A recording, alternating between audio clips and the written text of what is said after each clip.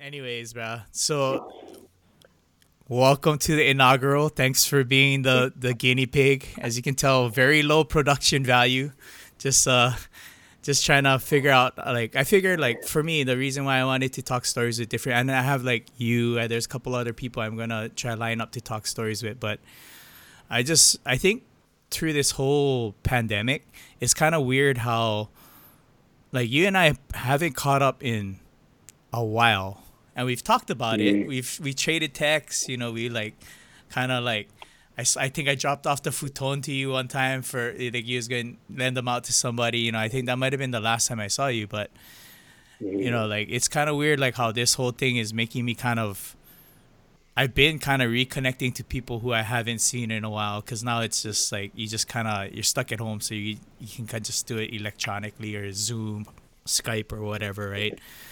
But part of the thing was, and it's I think at the time when I started to do it, thinking about doing something like this, I think in general my feeling with the response that was going on in the state, like how our decisions were being made, the kind of things that were happening was a little frustrating on my end. So I was like, shit, am I the only one that feels kind of frustrated? I know I'm not because I see it on like Facebook and stuff like that. But, you know, and I think like our group, like our level age group, where a bunch of us are in our professional careers, we're kind of in leadership roles. You're in a leadership role. I'm in a leadership role professionally.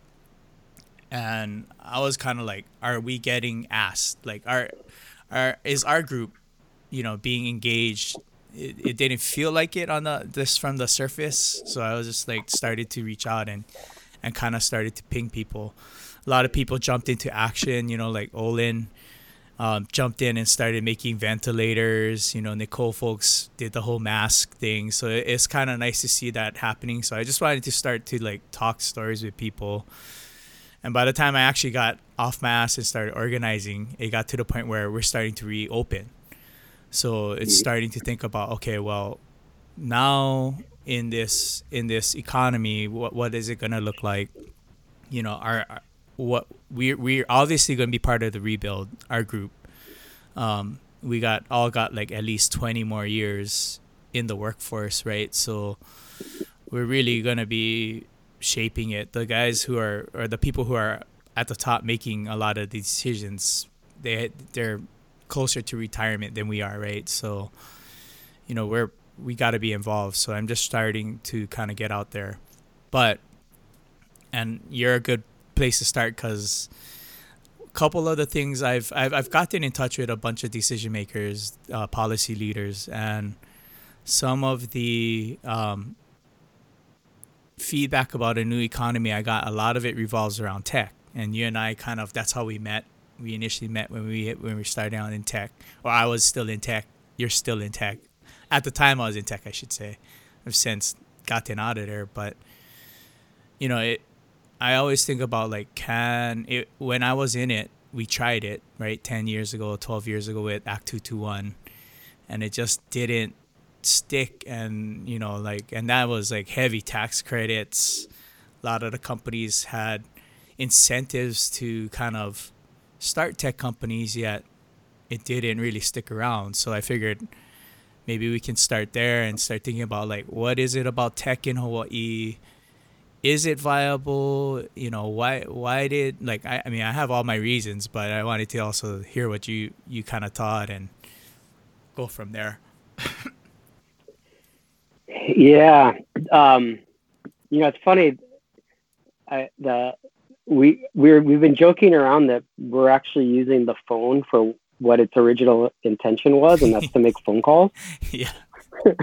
and, and so, yeah, it's funny the amount of phone calls that I've actually been making, and it's actually really nice Yeah. um, because, yeah, prior to that, I think the last time it may have been you gave me that futon, which went to a kupuna who was sleeping on the floor in kupuna housing, where we went and we were doing some work, and it just broke my heart that to see a kupuna sleeping on the floor, that shouldn't happen in the in a wealthy place like America, or a community place like Hawaii, that just shouldn't happen.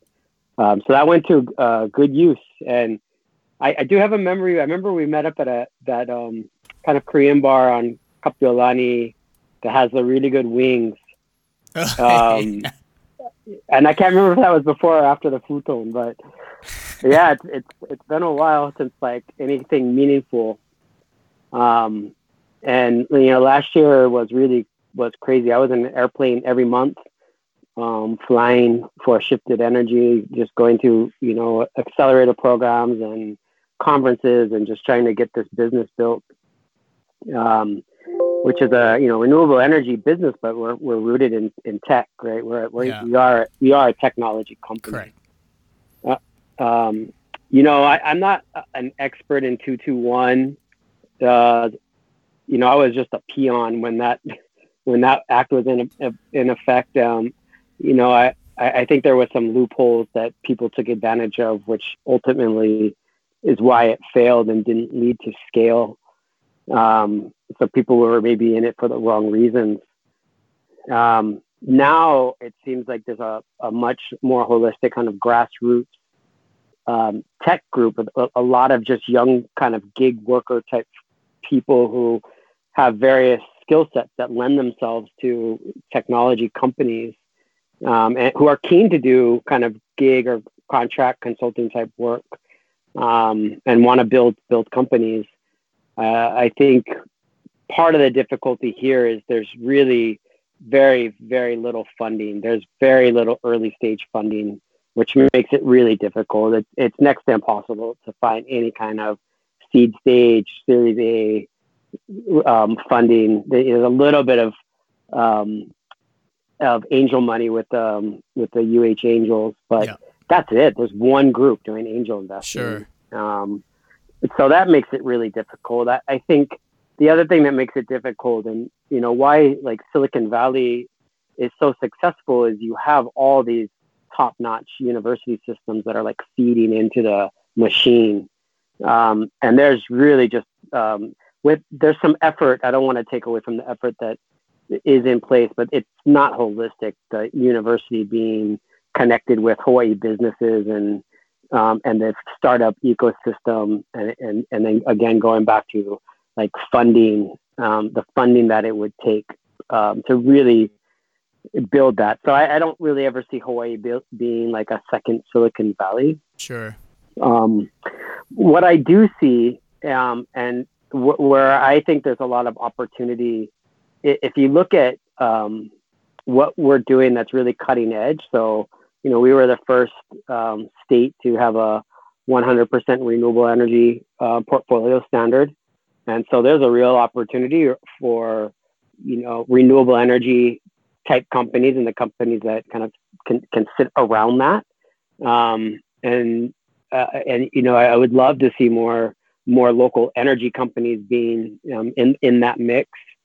And I think the other, like, no pun intended, but like the low hanging fruit is with agriculture, both niche agriculture and then just agriculture that could really feed Hawaii, feed the various industries, the visitor industry.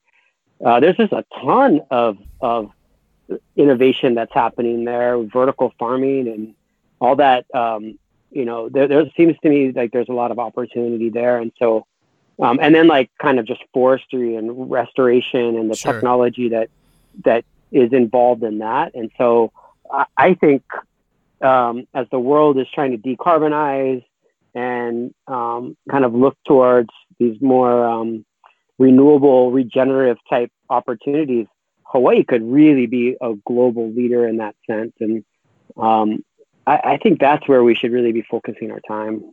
Yeah, I was kind of putting stuff out there through like LinkedIn, and I'm with you. Like, to me, ag is like a super,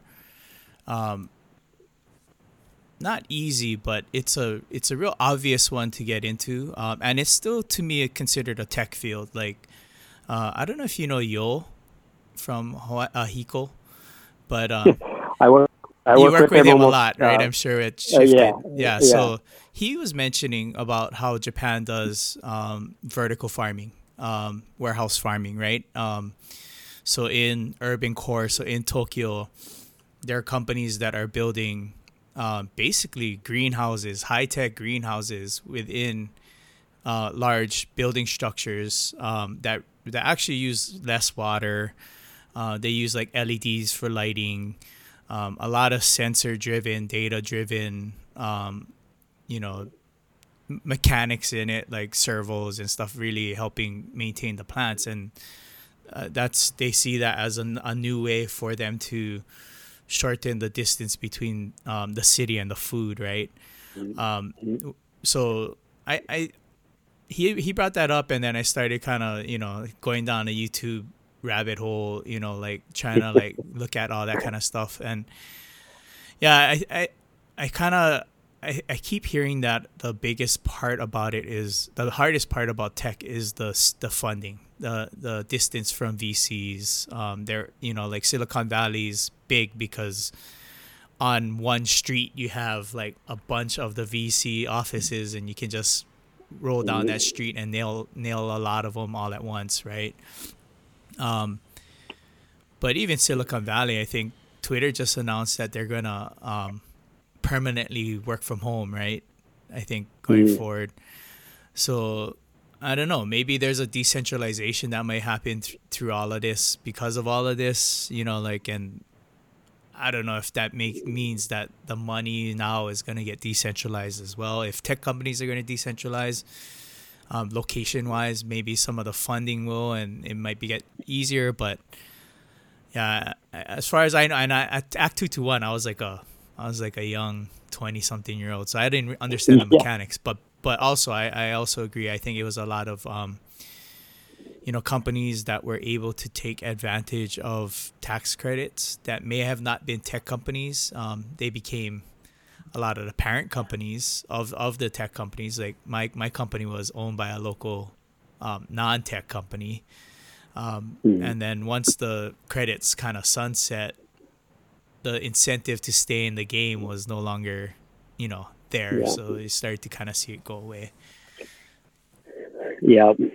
Yeah. I mean, I think uh, these numbers aren't exact, but I think vehicle gasoline is like down 60%. I think jet fuel is, I don't know, 30-40% down.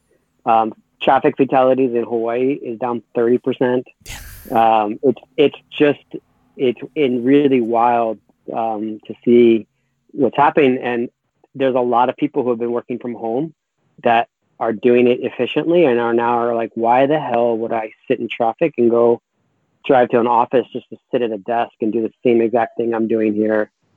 What I think would be really interesting is we have these models like Ray Chung with Box Jelly, George Arbor with Impact Hub, like Yeah. these co-working spaces. Really, there should be a co-working space in every community, Sure. and especially in rural, remote communities.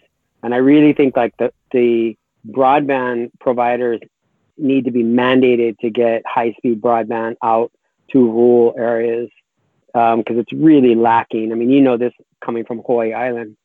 But if you had that and you had a place where people could go and if they had to actually print or get a notary service or something like that, Sure. where you don't need that every single day, but maybe you got to go do that once or twice a week, you're not having to sit in traffic, drive into Honolulu to get that done. And I think that should just be a fundamental change that happens, not just in Hawaii, but especially in Hawaii with just our infrastructure is not built for the amount of cars and people that we have traversing them all the time.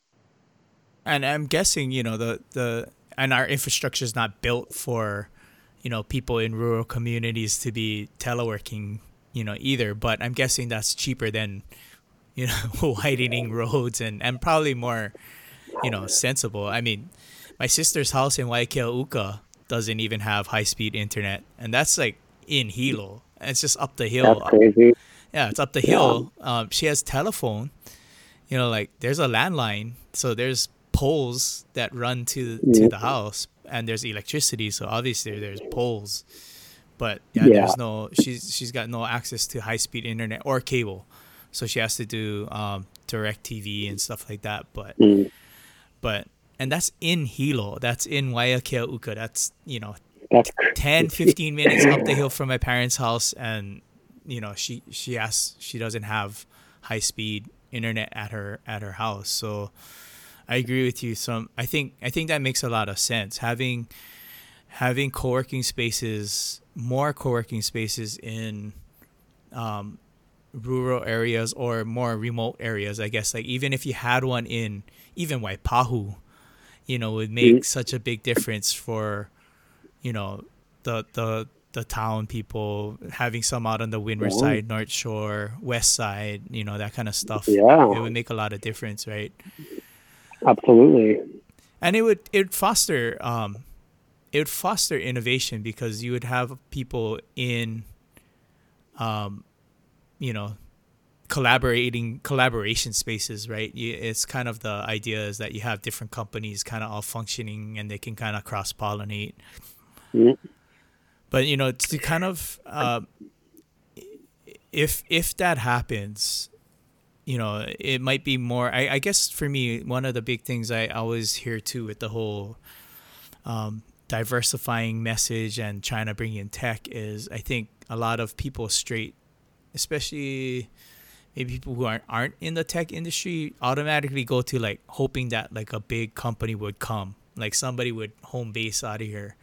But maybe the vision is like what we're talking about, where you have all of these small companies, gig workers, programmers, designers, smaller companies, smaller entrepreneurs who can build small companies in some of these places. Yeah, I mean, it's not to say that you can't scale, and if you have the right idea, I mean, you absolutely could scale. But I think like sitting here waiting for Amazon to set up some big shop in Hawaii and hire a bunch of people, I think that's a pipe dream, and I don't know if that necessarily serves us. It's like the visitor industry, like the 10.2 million people coming here every year does not serve the general population. The majority of people are not served by that; they're inconvenienced by it, and then and a whole host of other kind of negative things that come with it. So to me, I think you innovate that from within. Like, we know best how to serve our communities and build the kind of companies and technology that I think suits us. And there's plenty of talent to be able to do it. I think you just have to be given the time to actually sit with it and give the opportunity to actually create it, where it's such a rat race to just survive in Hawaii. So many people are working multiple jobs and living in multi-generational households. It doesn't often lend to giving you the headspace, right, to be able to kind of come up with these ideas. And that's I think that's the thing for the people that can actually take a pause and a deep breath.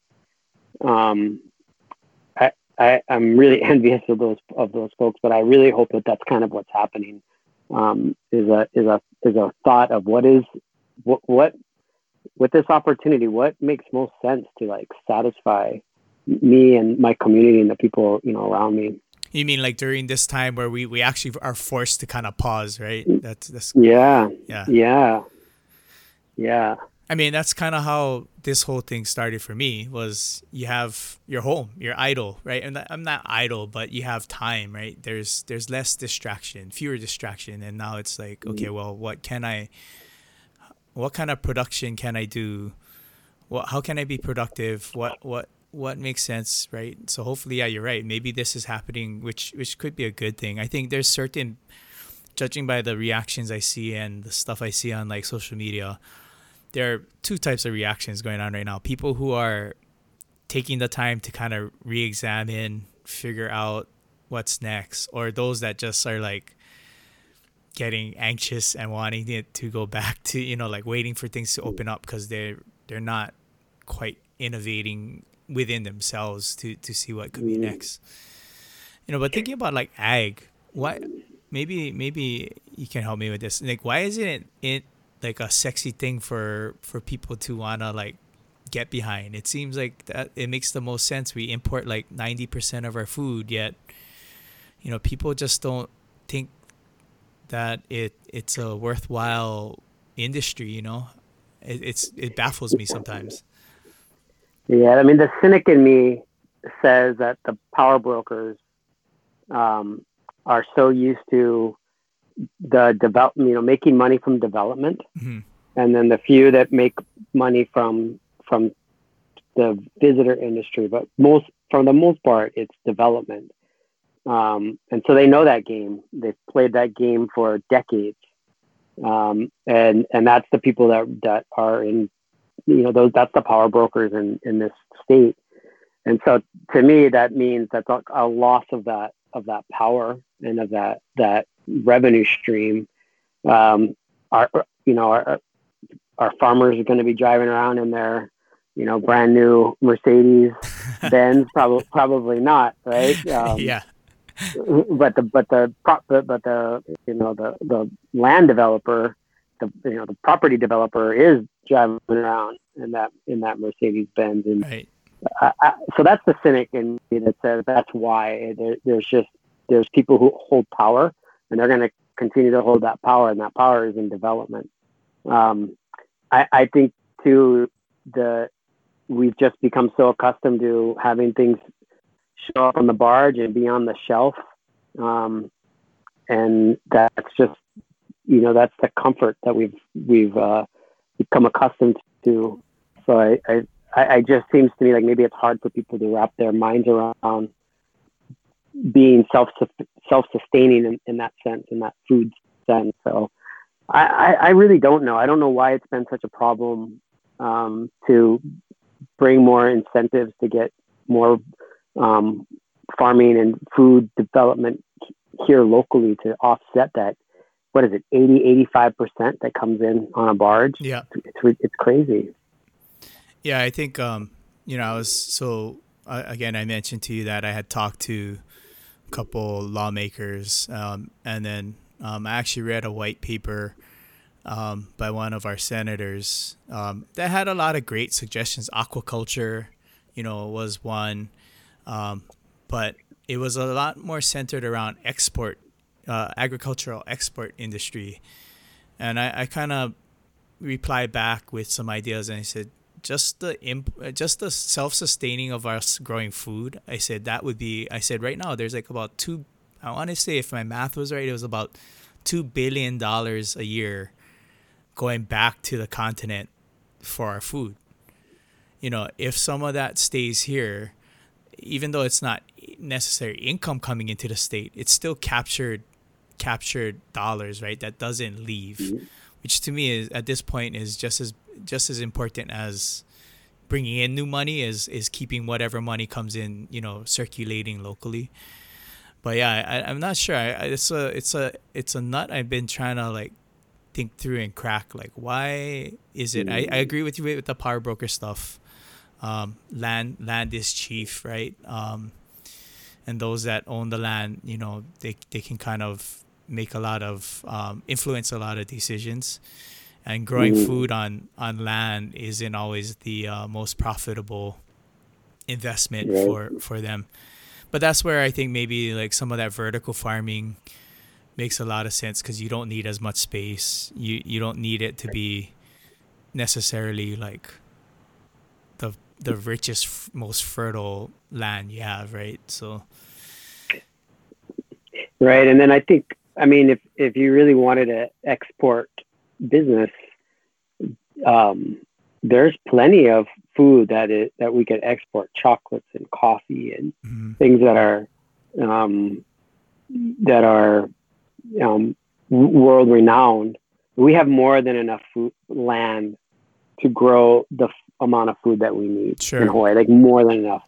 Yeah. It's not a question. It's the intestinal fortitude, I think, to give up that land that you could be developing, which is going to make you a lot more money. Sure. I was when I was working at Kupu, we did a talk about ag, and I don't know why I was involved. I don't know that much about it, but we were talking about there's a in Kona above the airport on the hillside. There used to be a pretty fertile ulu belt, and that ulu belt would provide enough breadfruit for pretty much the whole island. It produced like I don't know how much like what we produce now in the state is only 5% of that ulu belt's production.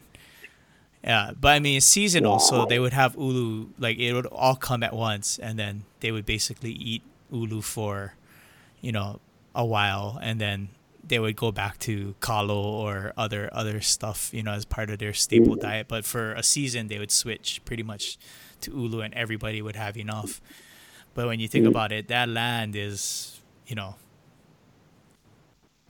lying fallow, right? There's nothing on it, like except warehouses and stuff. But I don't know if people would really want to turn that back into a fruit growing, enterprise. It's probably more valuable if they can put like a subdivision, in Yeah, that exactly. place. Yeah, yeah, yeah, Uh, yeah. Can eat concrete. yeah, no, yeah, and it's funny because and maybe it's part of me too being a plantation kid or having ties to the plantation and seeing how that I was just old enough to remember how that ship sank. Like I was, around. I was a kid when Hamakua Sugar finally shut down, which is like pretty much my whole family, both sides, right? Was all Hamakua Sugar. So when that happened, it was a pretty big hole, and then so maybe there's like people who just still have that bad taste of like, with ag, seeing that, the plantation era they're happy that it ended, and maybe they kind of worry that going back to ag or having an ag industry, a robust ag industry, kind of reopens the door to the plantation era, which I think is bullshit. But I mean, I don't know if that's true. Yeah, That's just something I kind of thought. I was like, well, maybe that kind of makes sense. yeah. I think it would be hard to replicate that kind of division between the owner and the workers Sure. in like modern day society. Well, but like part of my response to the senator that I was talking to was like, some plantation era ideas actually would make a lot of sense too. Like if you are a farm owner, like having your workers, being able to have multifamily units on your property and offer them like, hey, I cannot pay you big bucks, but I can give you Yeah, a house that you can live in. It's not a great house, it's a plantation house, but you can live in here, and like it's there for you to use as part of your deal for working with us. It to me that kind of idea of like building community around farming could actually make sense and attract people to it. I think one of the issues is like people think kids don't want to get into farming, but I don't know. When I worked at Kupu, there's a ton of kids who like they rather be out in the dirt than at a desk at a computer like us, right? well, yeah, absolutely. And I think too there's such and especially Kupu's done a good job of this, is really connecting farming with like the kind of the world of chefs Yeah, and the with creativity Eddie of now. Yeah, food, and yep, yeah, and that's really interesting. Like I just think like that is, even if you go pre um plantation, or maybe in plantation somewhat, but that kind of celebration of kind of Malka to Makai interaction yep, between makers and growers and whatnot. yep. I mean, if you think about it, the Ahupua'a system is like one of the most prime examples of land management out there. Like you can't think of a better way to manage, because it was all specific to geography too, right? Like certain Ahupua'as were different than others, right? Some did kalo better than another one, but one might have more fish, right? So, but they Mm-hmm. figured out how to manage their lands pretty well. And yeah, the Malka Tumakai connecting to chefs, and that turns us to us as consumers. Like if we keep Yeah. wanting to eat stuff that we cannot get here local, if we're hardcore hell bent on eating, I don't know. I use bread because I don't, we don't grow wheat, but or wheat, anything based on wheat, or even rice. If we're hardcore eating rice and that's what we want to eat, Mm. we don't grow rice here anymore. I think we did before, Yep. maybe back in the day, but Yeah. A lot of the taro patches were converted to rice paddies. yeah. I mean, same principles, right? It's the same kind of setup, Yeah. similar setups, I should say. But yeah, I don't know. Yeah, just knowing where your food comes from, Exactly, right? But yeah, and I think that's a viable thing that we can think about is ag. But I'm trying to amplify that voice and trying to get people to kind of believe that it's doable. But we'll see. I think it'll take an effort from a public and private effort, because you need policy to level the playing field for the landowners. You need landowners to Yeah. be willing to sacrifice some of their holdings toward, a break-even venture where they might just be helping farmers grow food, and they might not be making money on their land, but they're producing locally sourced food, right? So it might take a concerted effort, and I don't know what that looks Yeah. like. Yeah, you're right. You're gonna have to incentivize it. You have to. I think there has to be a study on what types of food people are purchasing that you could grow here or raise here, right? So then you're actually solving for what people are purchasing. Sure. And that's to me like what's really missing when leadership is talking about, post-COVID economy, but they actually have no idea what companies are spending for goods and services outside of salary and wage. So to me, you have to capture that. You need to just take every CFO in this state and like lock them in a room and have them identify where they're spending, where their spend is, And what could be spent here versus what could be spent here. Yeah. And how do you make it competitive? And then you incentivize to build that industry if you can. Yeah. Yeah. I mean, I can tell you, like I grew up around Suisan, which is like the Big Island's biggest food distributor. I can tell you for a fact, my stepdad knows. When he was running the place, he knew exactly what was selling, and he knew down to like what kind of chicken, like what cuts were the ones, what kind of French fries were the popular ones. Like, it's stuff that's there as far as the food part, and it's stuff that they know, like as far as food distribution. But it doesn't. It's actually a negative impact for them to give up that information, right? Because they're theoretically cutting down their own business. So that kind of becomes you're kind of competing, you're creating your own competition at that point. But I could tell you that information's there. I know for sure. Yeah. Yeah. I could have asked him like, hey, what was your top seller this past month? He probably could have been like, oh, let me go ask. And he'd make a couple phone calls. He's like, oh yeah, we did good on Tyson chicken thighs. That's one. It's a killer month for chicken, or whatever it is. All right. But I mean, the crazy stuff is like, even like our beef, my uncles, I have rancher uncles on the Big Island. They raise cattle, but then at a young age, they ship all the cattle to the mainland to get raised and finished. And then that beef then comes back. There's nobody really doing soup to nuts, raising the cattle here. Even like pork. I think a lot of the pig farms are that I remember don't exist anymore. So even like Yeah. that kind of domestically raised commodities aren't around. Maybe chicken Yep. eggs are like the only last thing that people are actually like kind of growing local or raising as far as meats and proteins and stuff like that. Mm. I bought Maui Nui venison. So I ordered it's good. It's good. Yeah, it's interesting to cook with because I've never cooked with venison, but like to me it's a smart I move. ordered some. Yeah, I ordered some from I forget the name of the company now. So I made some of the chops last week.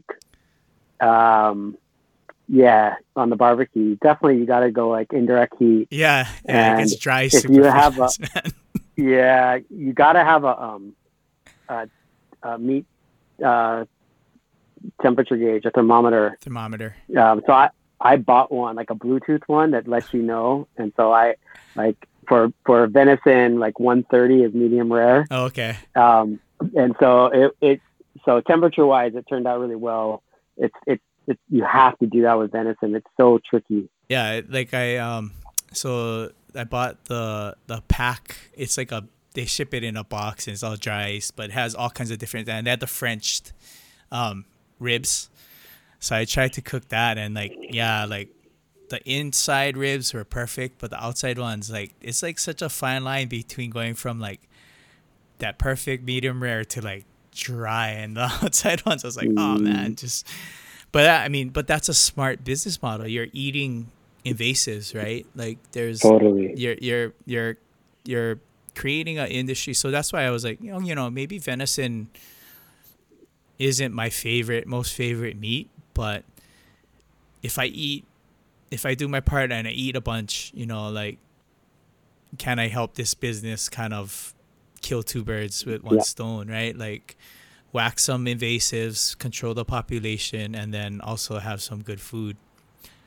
Yeah. But I think there's a lot of innovation to be had around the food industry. I think I knew you were kind of on the same page, because I know you farm or you spend time outside and farm a little bit too. So, and you're very conscious about trying to watch where you eat your food. Yeah. But we kind of touched on it, but in general, how do you think our local leadership handled this whole situation? Well, I think you got to break it into two pieces. So the top level, especially the governor and the mayor of Honolulu, just failed. They absolutely failed us. Yeah. It's really frustrating to watch them not be on the same page, be back and forth. There's zero plan. Yeah. Zero plan. Yeah. And that, I think, what is just really frustrating people. And I think we've become so accustomed to our leadership failing us, and all the way up to the national level. So where I find solace and where I've been just really genuinely pleased is the leadership that happens at the community level. Yeah. And so people who could, who were called immediately went into action. And you've already kind of named a couple of these folks, but Nicole with the math and the stuff that she's been working on, Olin working on ventilators. Gooch. I've been working with, the Chef Hui guys. Yeah. I've been working with the Hui Aloha with the bathroom brigade, keeping the bathrooms open for our homeless communities. Like across the board, people have stepped up to take care of their community members. And like that has been, I've just been really proud to be in Hawaii, because that's not what's happened in other places. And I think that's why I think our sense of community, of taking care of each other, is why even people who are frustrated about having to wear a mask or social distance are doing it, because it's at the end of the day, it's the right thing to do for the community. Yeah. And while we had a couple, you could tell right away, it's all transplants that went down and tried to protest, that was such a small percentage of who we are. It doesn't even really count. Yeah. So, it's not like Michigan where you have these, white supremacists with big guns protesting, wearing a mask. Like, that's never going to happen in Hawaii because people are too busy, like, trying to take care of each other. I don't know. I think where I really get stuck is how do you get that local, like, community leadership to, like, infiltrate the cabinets, the actual leadership, and the actual leadership that has been voted into place, and will something like this spur people to actually pay more attention, to actually show up and vote, and take a chance on maybe that person who's running whose name you don't recognize because they haven't been in politics for 30 years. Correct. And you're just going to check the box because you recognize their name. That's the disconnect. That's the thing I just really don't get. So our community leaders, man, stepped up. So many good things happening. I don't know if you were on any of those. There's a group of, like, lawyers and accountants that have been doing these, like, at least weekly calls on the CARE Act, and it was like Keep Hawaii Companies Grow. I forget the name of that group, but I sat in on a bunch of those webinars, and when the CARE Act application went live, I was, like, ready. I had already practiced on, like, the first 4 versions of the application prior to going live. I knew every document that I needed. Yeah. And I applied for the CARES Act the day that it went live. And that was because that group, ProService, who does our billing, American Savings Bank, our local bank, like, those guys stepped up big time. Yeah. No, I mean, we worked with CPB was our bank on the for the PPP.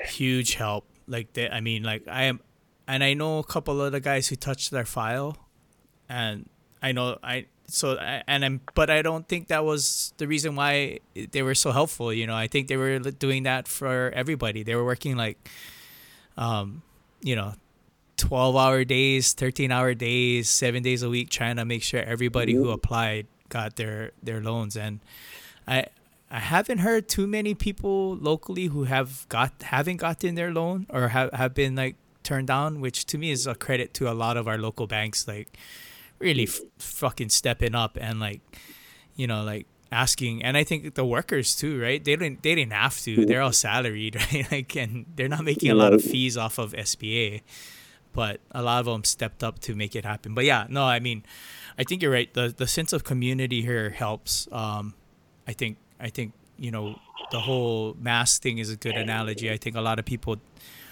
complain about it, or maybe they do, but at the same time they'll put it on because they know that at the end of the day, if that helps prevent, especially, like, a kupuna getting sick, then you'll do it, right? It's like, to me, it's like the perfect example of herd immunity kind of mentality, right? Like, everybody's kind of trying to do their part, right? But yeah, I don't know how you get those, community leader types, the ones who do make an impact or have made an impact, to get into those positions. That to me is interesting. I think maybe it's voting. I haven't heard anything local about any mail-in voting changes, but hopefully they make it like, just across the board mail-in voting. That might help turnout. I don't know. Maybe it's just convincing some of those guys or people, women and men, like, hey, you should at least try for city council or try for something. I don't know. Yeah, definitely more women than men would be my recommendation. Yeah. And then, I think, well, I mean, first of all, I think voting should be compulsory, but that's probably for another discussion. But mail-in for sure. And I really think you should have ranked choice voting. which would then would give people some comfort to say, all right, here's this politician that I recognize his name, but here's this other person who I've seen at some community events, and maybe they would be good. And so I'm going to put them first, and then this guy that I know second, as you know what I mean? Like, I think that will help to kind of diversify the type of folks that get elected. I know in my community in Waimanalo, there's 2 community members who have been really pretty active who finally have said, I'm running. One of them is announced he's running for a city council seat, and the other, Wahine, she's not announced yet, but she's probably going to go after one of the Senate state seats. And they're just community. They've never run for politics. Yeah. They're raw, but they do the work. They know how the community operates, and that's really who, that's like and going back to Ahupua'a, that's the Konohiki. The Konohiki was really the person in charge who understood the needs of that Ahupua'a. Yeah. And if they couldn't cut it, if those folks were not thriving, then they were, removed. Yeah. Somebody else was brought in. But I just think that I think each community is different enough that you really need that strong leadership at the community level. It's really, really pretty important. Well, and those, I think in times like this, so it'll be an interesting election cycle this year, because I think with this whole pandemic and the community's response, a lot of community knows who's out there, right? They know who's out there grounding on the ground doing a lot of the work. So hopefully that kind of tips the scales a little. I mean, I think fresh blood in any political system is necessary, especially if it's, for me, I agree with you 100%. I think out the gate, our top level leadership has been kind of a failure. You had a lot of miscommunication. You had, Dr. Josh Green, a doctor, getting kicked out of the pandemic response. I mean, what the fuck was that? I mean, I don't understand how you're going to kick. Maybe you don't agree, but you can't kick a doctor out. It's a doctor like that. No. He knows best. And you're right. The whole, just more recently, the whole, okay, we're going to open malls, or we're going to open stores. And then they're like, whoa, mayors are like, wait a minute. Like, we don't want to open stores yet. It's like nobody's talking to each other. And it's, I think the only top level leader that I kind of admire right now is Kawakami from Kauai. I mean, that guy is no BS, calling guys COVIDiots on TV. Yeah. Like cracking skulls, but at the same time showing a lot of empathy, like doing his TikToks, trying to keep people entertained, cooking, showing them like this is how you can cook stuff. To me, that's a big part that's missing. Is the empathy part. And I think while he's an action guy and he seems like wearing jeans with his belt buckle, so I assume he's kind of got that cowboy in him a little bit. But that the country Kauai part going on. But at the same time, he understands what everybody's going through because he's doing it. So he's trying to keep engaged and keep everybody entertained or not entertained. It's not like he's out for entertainment, but, trying to keep people's minds fresh. Right? Yeah. Taking care of people. I think like he doesn't have to try and fit this mold or this script that like our mayor or the governor has to. I mean, they've been stripped of all personality because they've been in politics for so long that there's this mold that they have to. So can you imagine if none of our mayor or the governor could never go and do a TikTok because it would be so inauthentic. Yeah. Because they don't know, they wouldn't be able to do that. And rightfully so. It's smart of them to not do it. Yeah. Because they wouldn't know how. They don't know. They couldn't connect on that kind of personal level. Sure. I think that's the great thing about Neighbor Island leadership is it can be a little bit more off the cuff and real, like Billy, like Uncle Billy, man. Uncle Billy. You know, yeah, he was the man. Yeah, he's the man. He was the man. No, but I mean, you cannot take the country out of us. It's always there, you know. no matter. I think the LG has done a pretty good job, though. Yeah. I think his updates are good. Yeah. And even that has a little personality to it, right? Like. Yeah, totally. Did you see he had it was like, I think it was something about the closed beach, or I think it's something about the closed beach, and then he wrote WTF on his board. It was super funny. Yeah, I saw that one. Super funny. Yeah. I mean, I knew when we were in trouble when governor, when this first started happening, and he had his task force. You know, he's flanked everyone that was around him were like these tourism officials. And I'm just like, what the? Like, are you kidding me? You're going to have these tourism officials, planning the response to this? It's just crazy. Not a doctor in sight. Not a disease expert. Like, it's crazy. It's such typical, a shock. But typical. Like, that's what you would expect.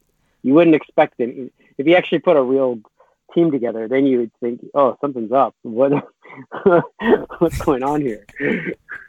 Well, and that's why I worry about the response. The whole. I mean, I respect Alan Oshima. I met him a few times. I've talked stories with him. He's a great leader.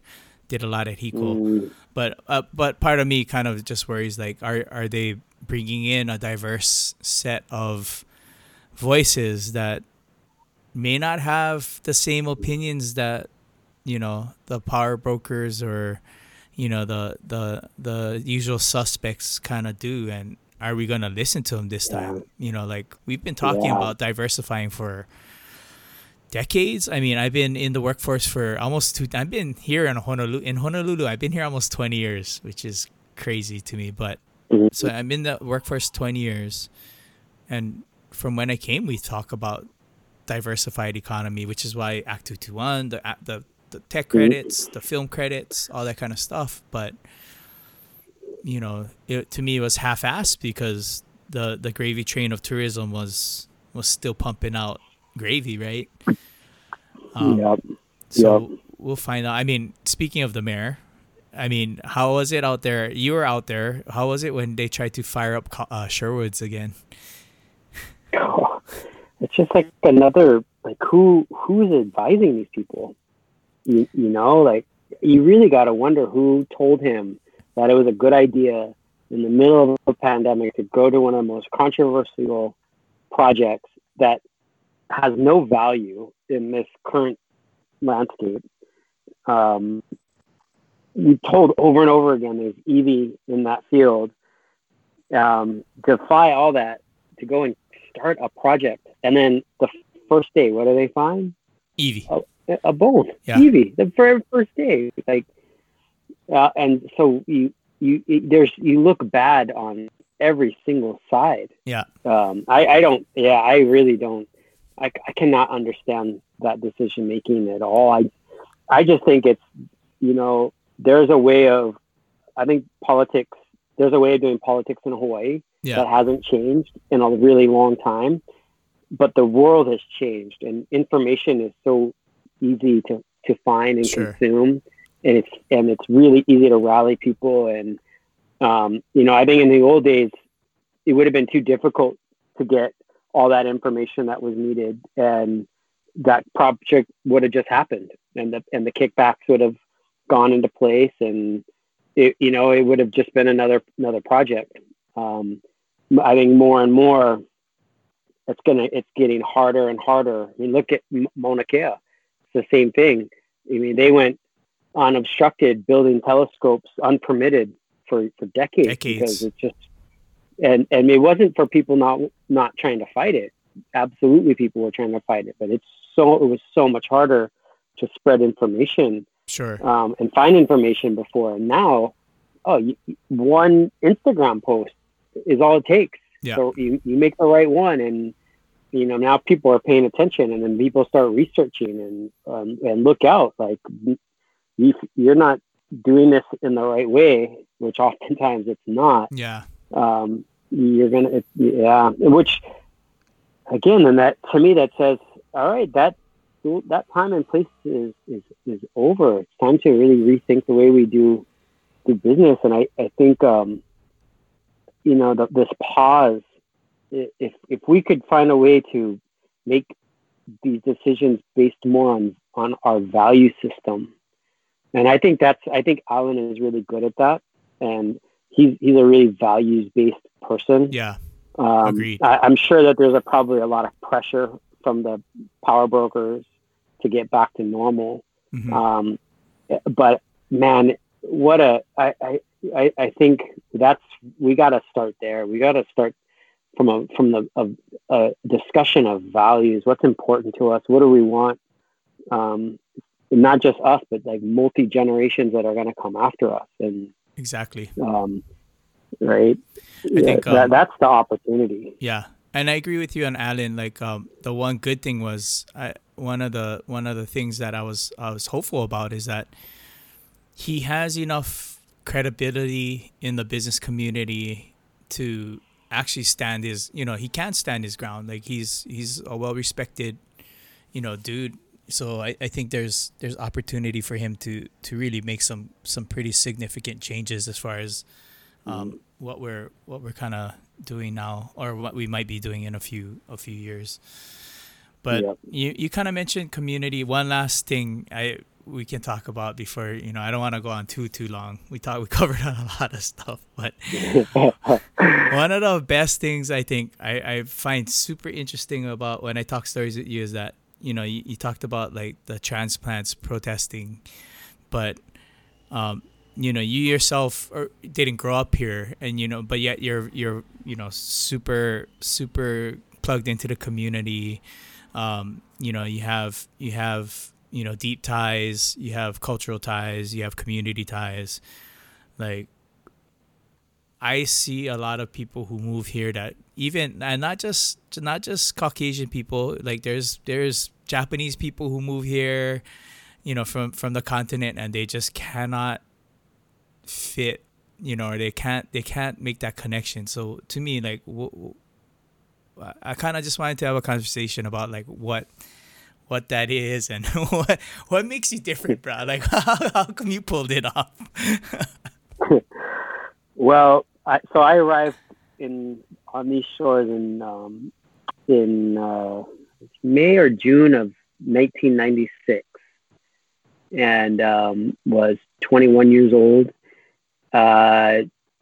Really kind of I had a lot to learn about life, and I don't know if I need to get into that piece so much, but I was in the real kind of traditional sense of Hanai. Like, I was invited to come to Hawaii through this Hawaiian family that I knew their son who was living in Oregon, and they opened up their home to me and kind of gave me an opportunity to rethink my life and what I wanted to do with life and things around that nature.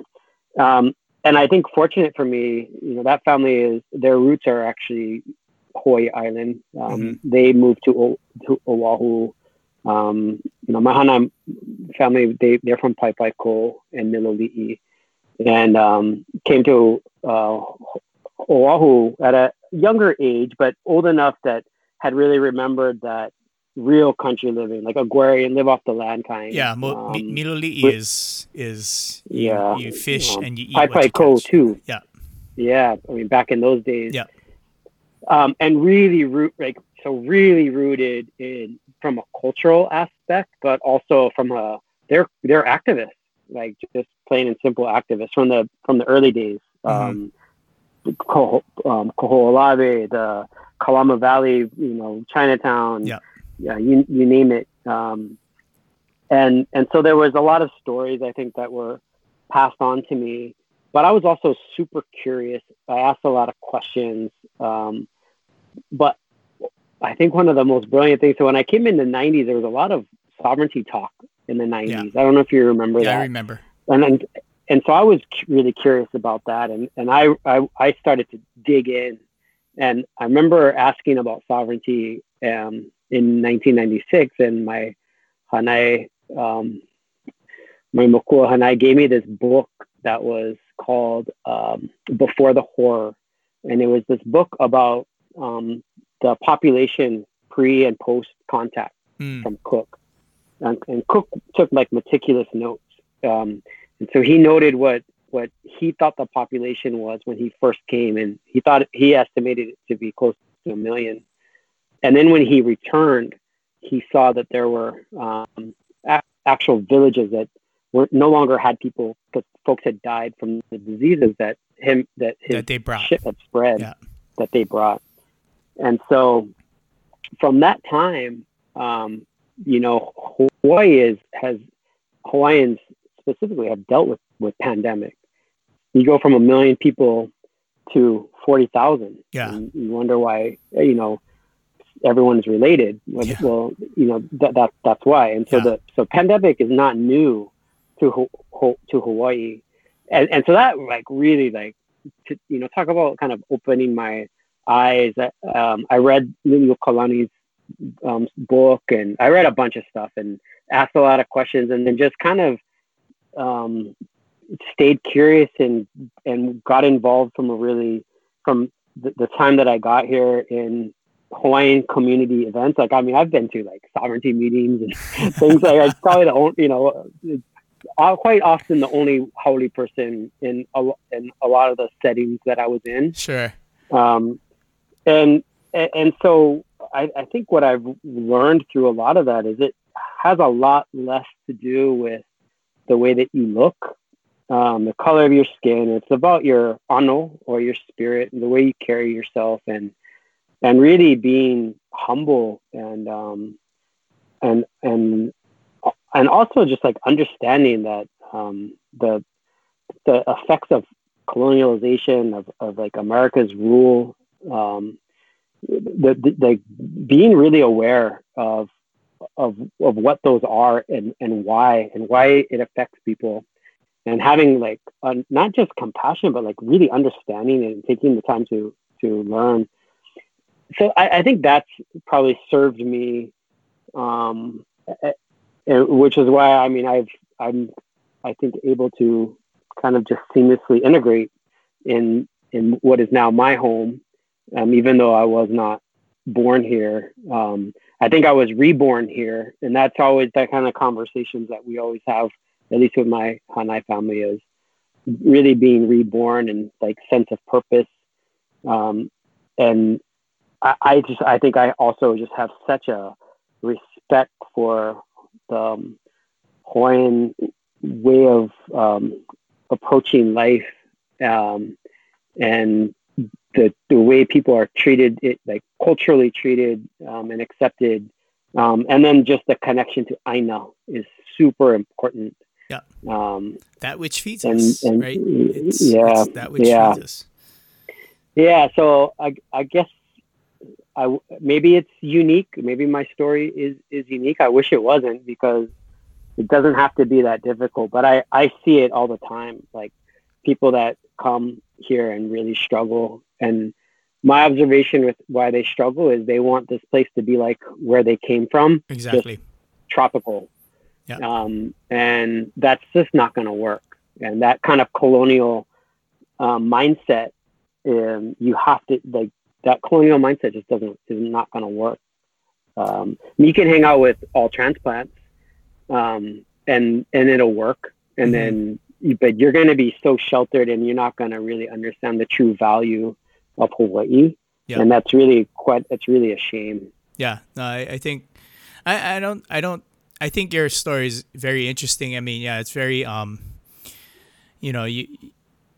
it's very specific to you, but yeah, at the same time, I think there's a lot to learn, because I think approaching, even me, I find myself sometimes going into, when I went to work at Kupu, was an entirely new community. I was coming from community work in the Japanese community.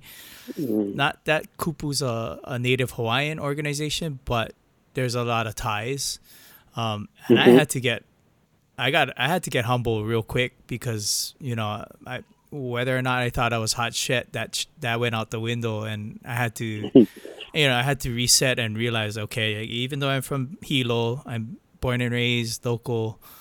I need to come in lightly and then earn my way into the community and do the work, listen, learn, ask questions, and do whatever until everybody feels comfortable that I'm in the room, right?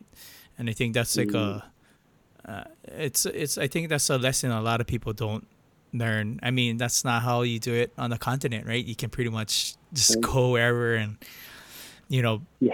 build whatever you want, do whatever you want, and it's a little different here. So yeah, it's an interesting conversation. I always try to. I was telling you, I went to that civil beat. It was more like a panel, but it was about what local means, what it means to be local or something like that. And it was interesting because I think the room was mostly, and I'm just stereotyping just by my visual collection of data, but I would guess it was mostly transplants. And then I don't know if they're trying to figure out. I mean, maybe they're trying to figure out like what is it, what does it really mean to be local? Is it because it's more than just a resident, address, I guess. But I don't know. It's an interesting conversation. Yeah. I think that's aloha though, right? That like what you described going into kupu. I think when we use these words, we use the common Hawaiian words like aloha. What does it actually mean? And you can get philosophical about it, but I think that's like the great thing about digging into these like deeper meanings of place names, of mo'olelo. Yeah. And I think when you start to like open up that world, especially if you're a person that is really kind of connected spiritually to what is around you, which how can you not be, living in Hawaii, like digging into those deeper meanings, it really gives you a stronger and a deeper kind of sense of place. And then I think what comes with that is a deeper sense of responsibility, and kind of what's your role in that.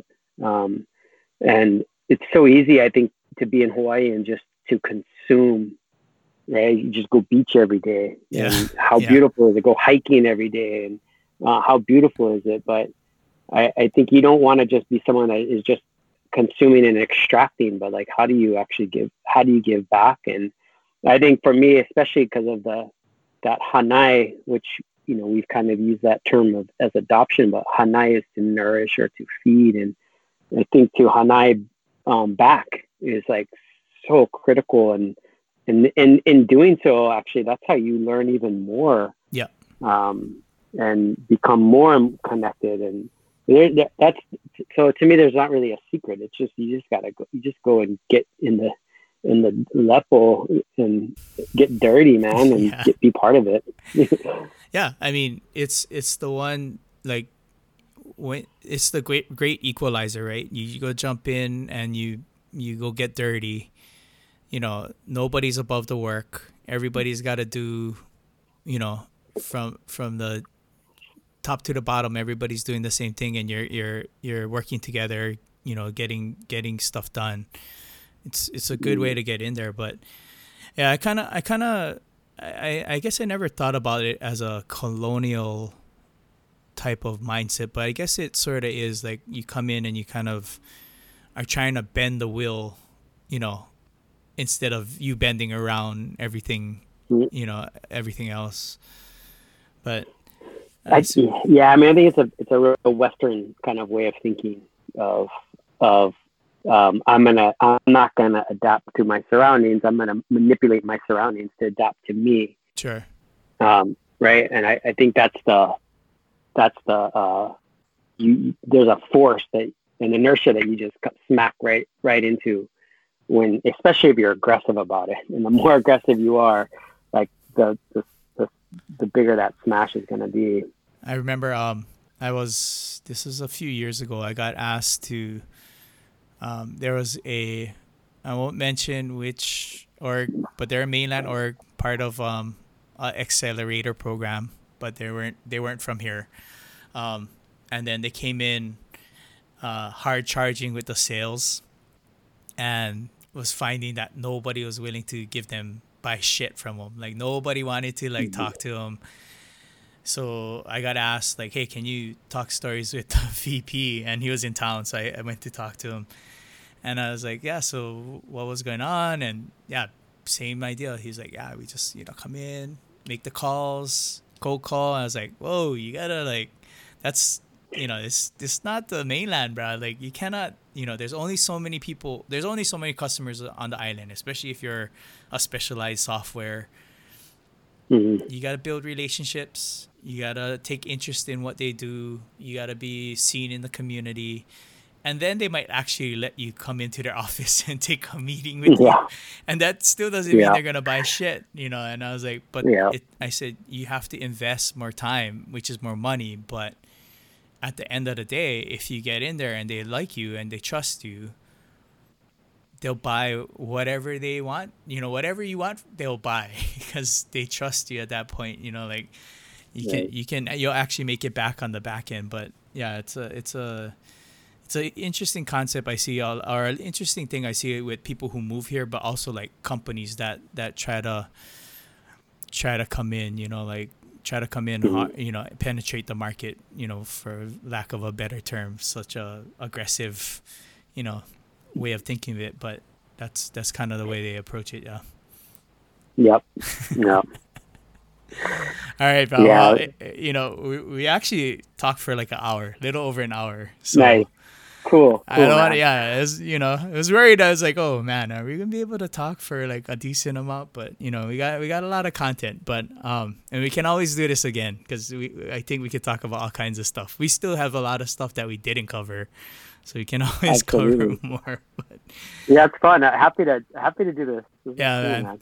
Well, keep me posted and let me know, if there's any help you guys need, because especially on the weekends like that. Now I'm starting to kind of our work. I think PPP was kind of like the craziness. Mm-hmm. I forgot to mention this. We can still talk. Who gives a shit about time? But talking about the you mentioned there seems to be no plan. So I actually did reach out to the governor and lieutenant governor through Twitter, and I was like, hey, is there just a base plan, like a real simple one that I can look at? Like I hear you guys talk about phases and stuff on TV. What are these phases? Like, what's the metrics we're using to know like a phase is now complete and we can move to the next? Like something simple? Crickets, bro. I haven't heard anything back. There's gotta be some simple 1-2 pager that you can give me, like phase 1, this phase 2, this phase 3, this. But so it makes me really, when you said that, I was like, ooh, maybe that is right. Maybe they don't really have a plan. Did you hear? And I always thought that General Hara was doing a pretty good job. But did you hear him the other day talking about rioting? Like people are gonna start rioting. Yeah.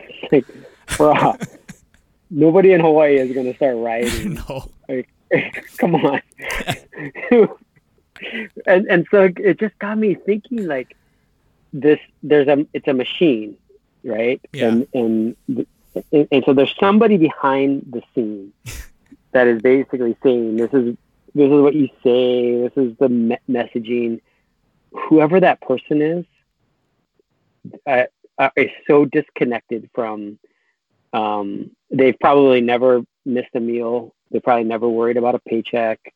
They probably don't have, they're not behind on any bills.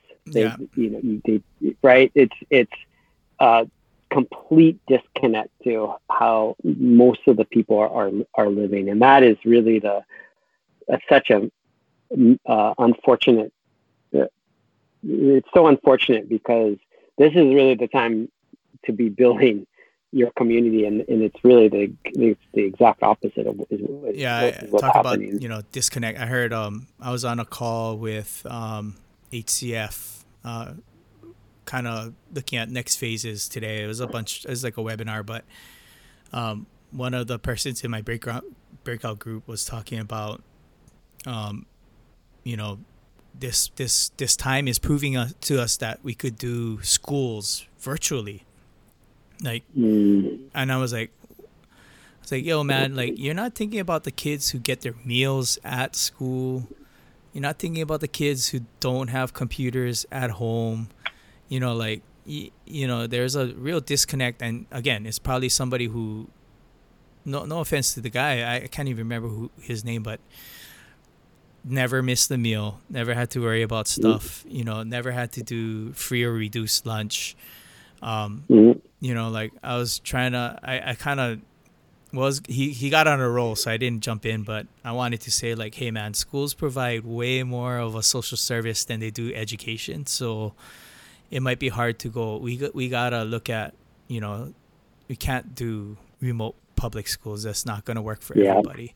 But it's sort of that equity issue, right? Like, some of the people who are making these decisions, and he's a board member, I think, for HCF, but they're not as connected to the ground level community as they need to be. Yeah, I'm part of this HUI that we just sent 50 computers to the Big Island. I know Ka'u is one. I can't remember the other two locations. But yeah, I mean, these are kids that they're in public school, supposed to be doing classes remotely, but they don't have computers. Yeah. Worse, they don't have internet. Yeah. And so these, and there's another couple hundred Chromebooks that are going to be going out here in the next few weeks, all right now targeting Hawaii Island. But yeah, absolutely. Yeah, that's absolutely on point. Like that's if you're accustomed to your kids going to private school, or you have multiple computers and Wi-Fi in your home, of course, but that's not everybody. There's a lot of people that don't have that. Yeah, and and there's a lot of people who don't, not just the internet, they don't have enough food, and who knows how their home life is actually like. A lot of them are safer when they're at school than if they're home all day, right? So but yeah, that kind of, sorry, I didn't mean to like bring it back, but I was like thinking about it, I was like, shit, there was something I was gonna say. I was like, oh fuck, the plan, like there's no plan. I asked for a plan. I was like, crickets. They didn't even like reply back and go like, let us get, or you can go look here, or we got information on our COVID website. And I was like, fuck, I can't find anything with the reopen plan. Nothing.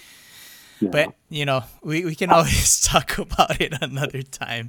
I don't need this to be like a 2-hour podcast. Like, one is enough, and I got to figure out how to edit all this shit anyway. So, but hey, man, I appreciate the time. All right. Take care, and you too, brother. I haven't been drinking this whole time. I decided to go off the sauce during lockdown, but when this is PAL, we got to go make sure we go grab a beer or something. Yeah. Okay. I'm down. All right, bro. Take it easy. Take care. All right, my brother. Let me take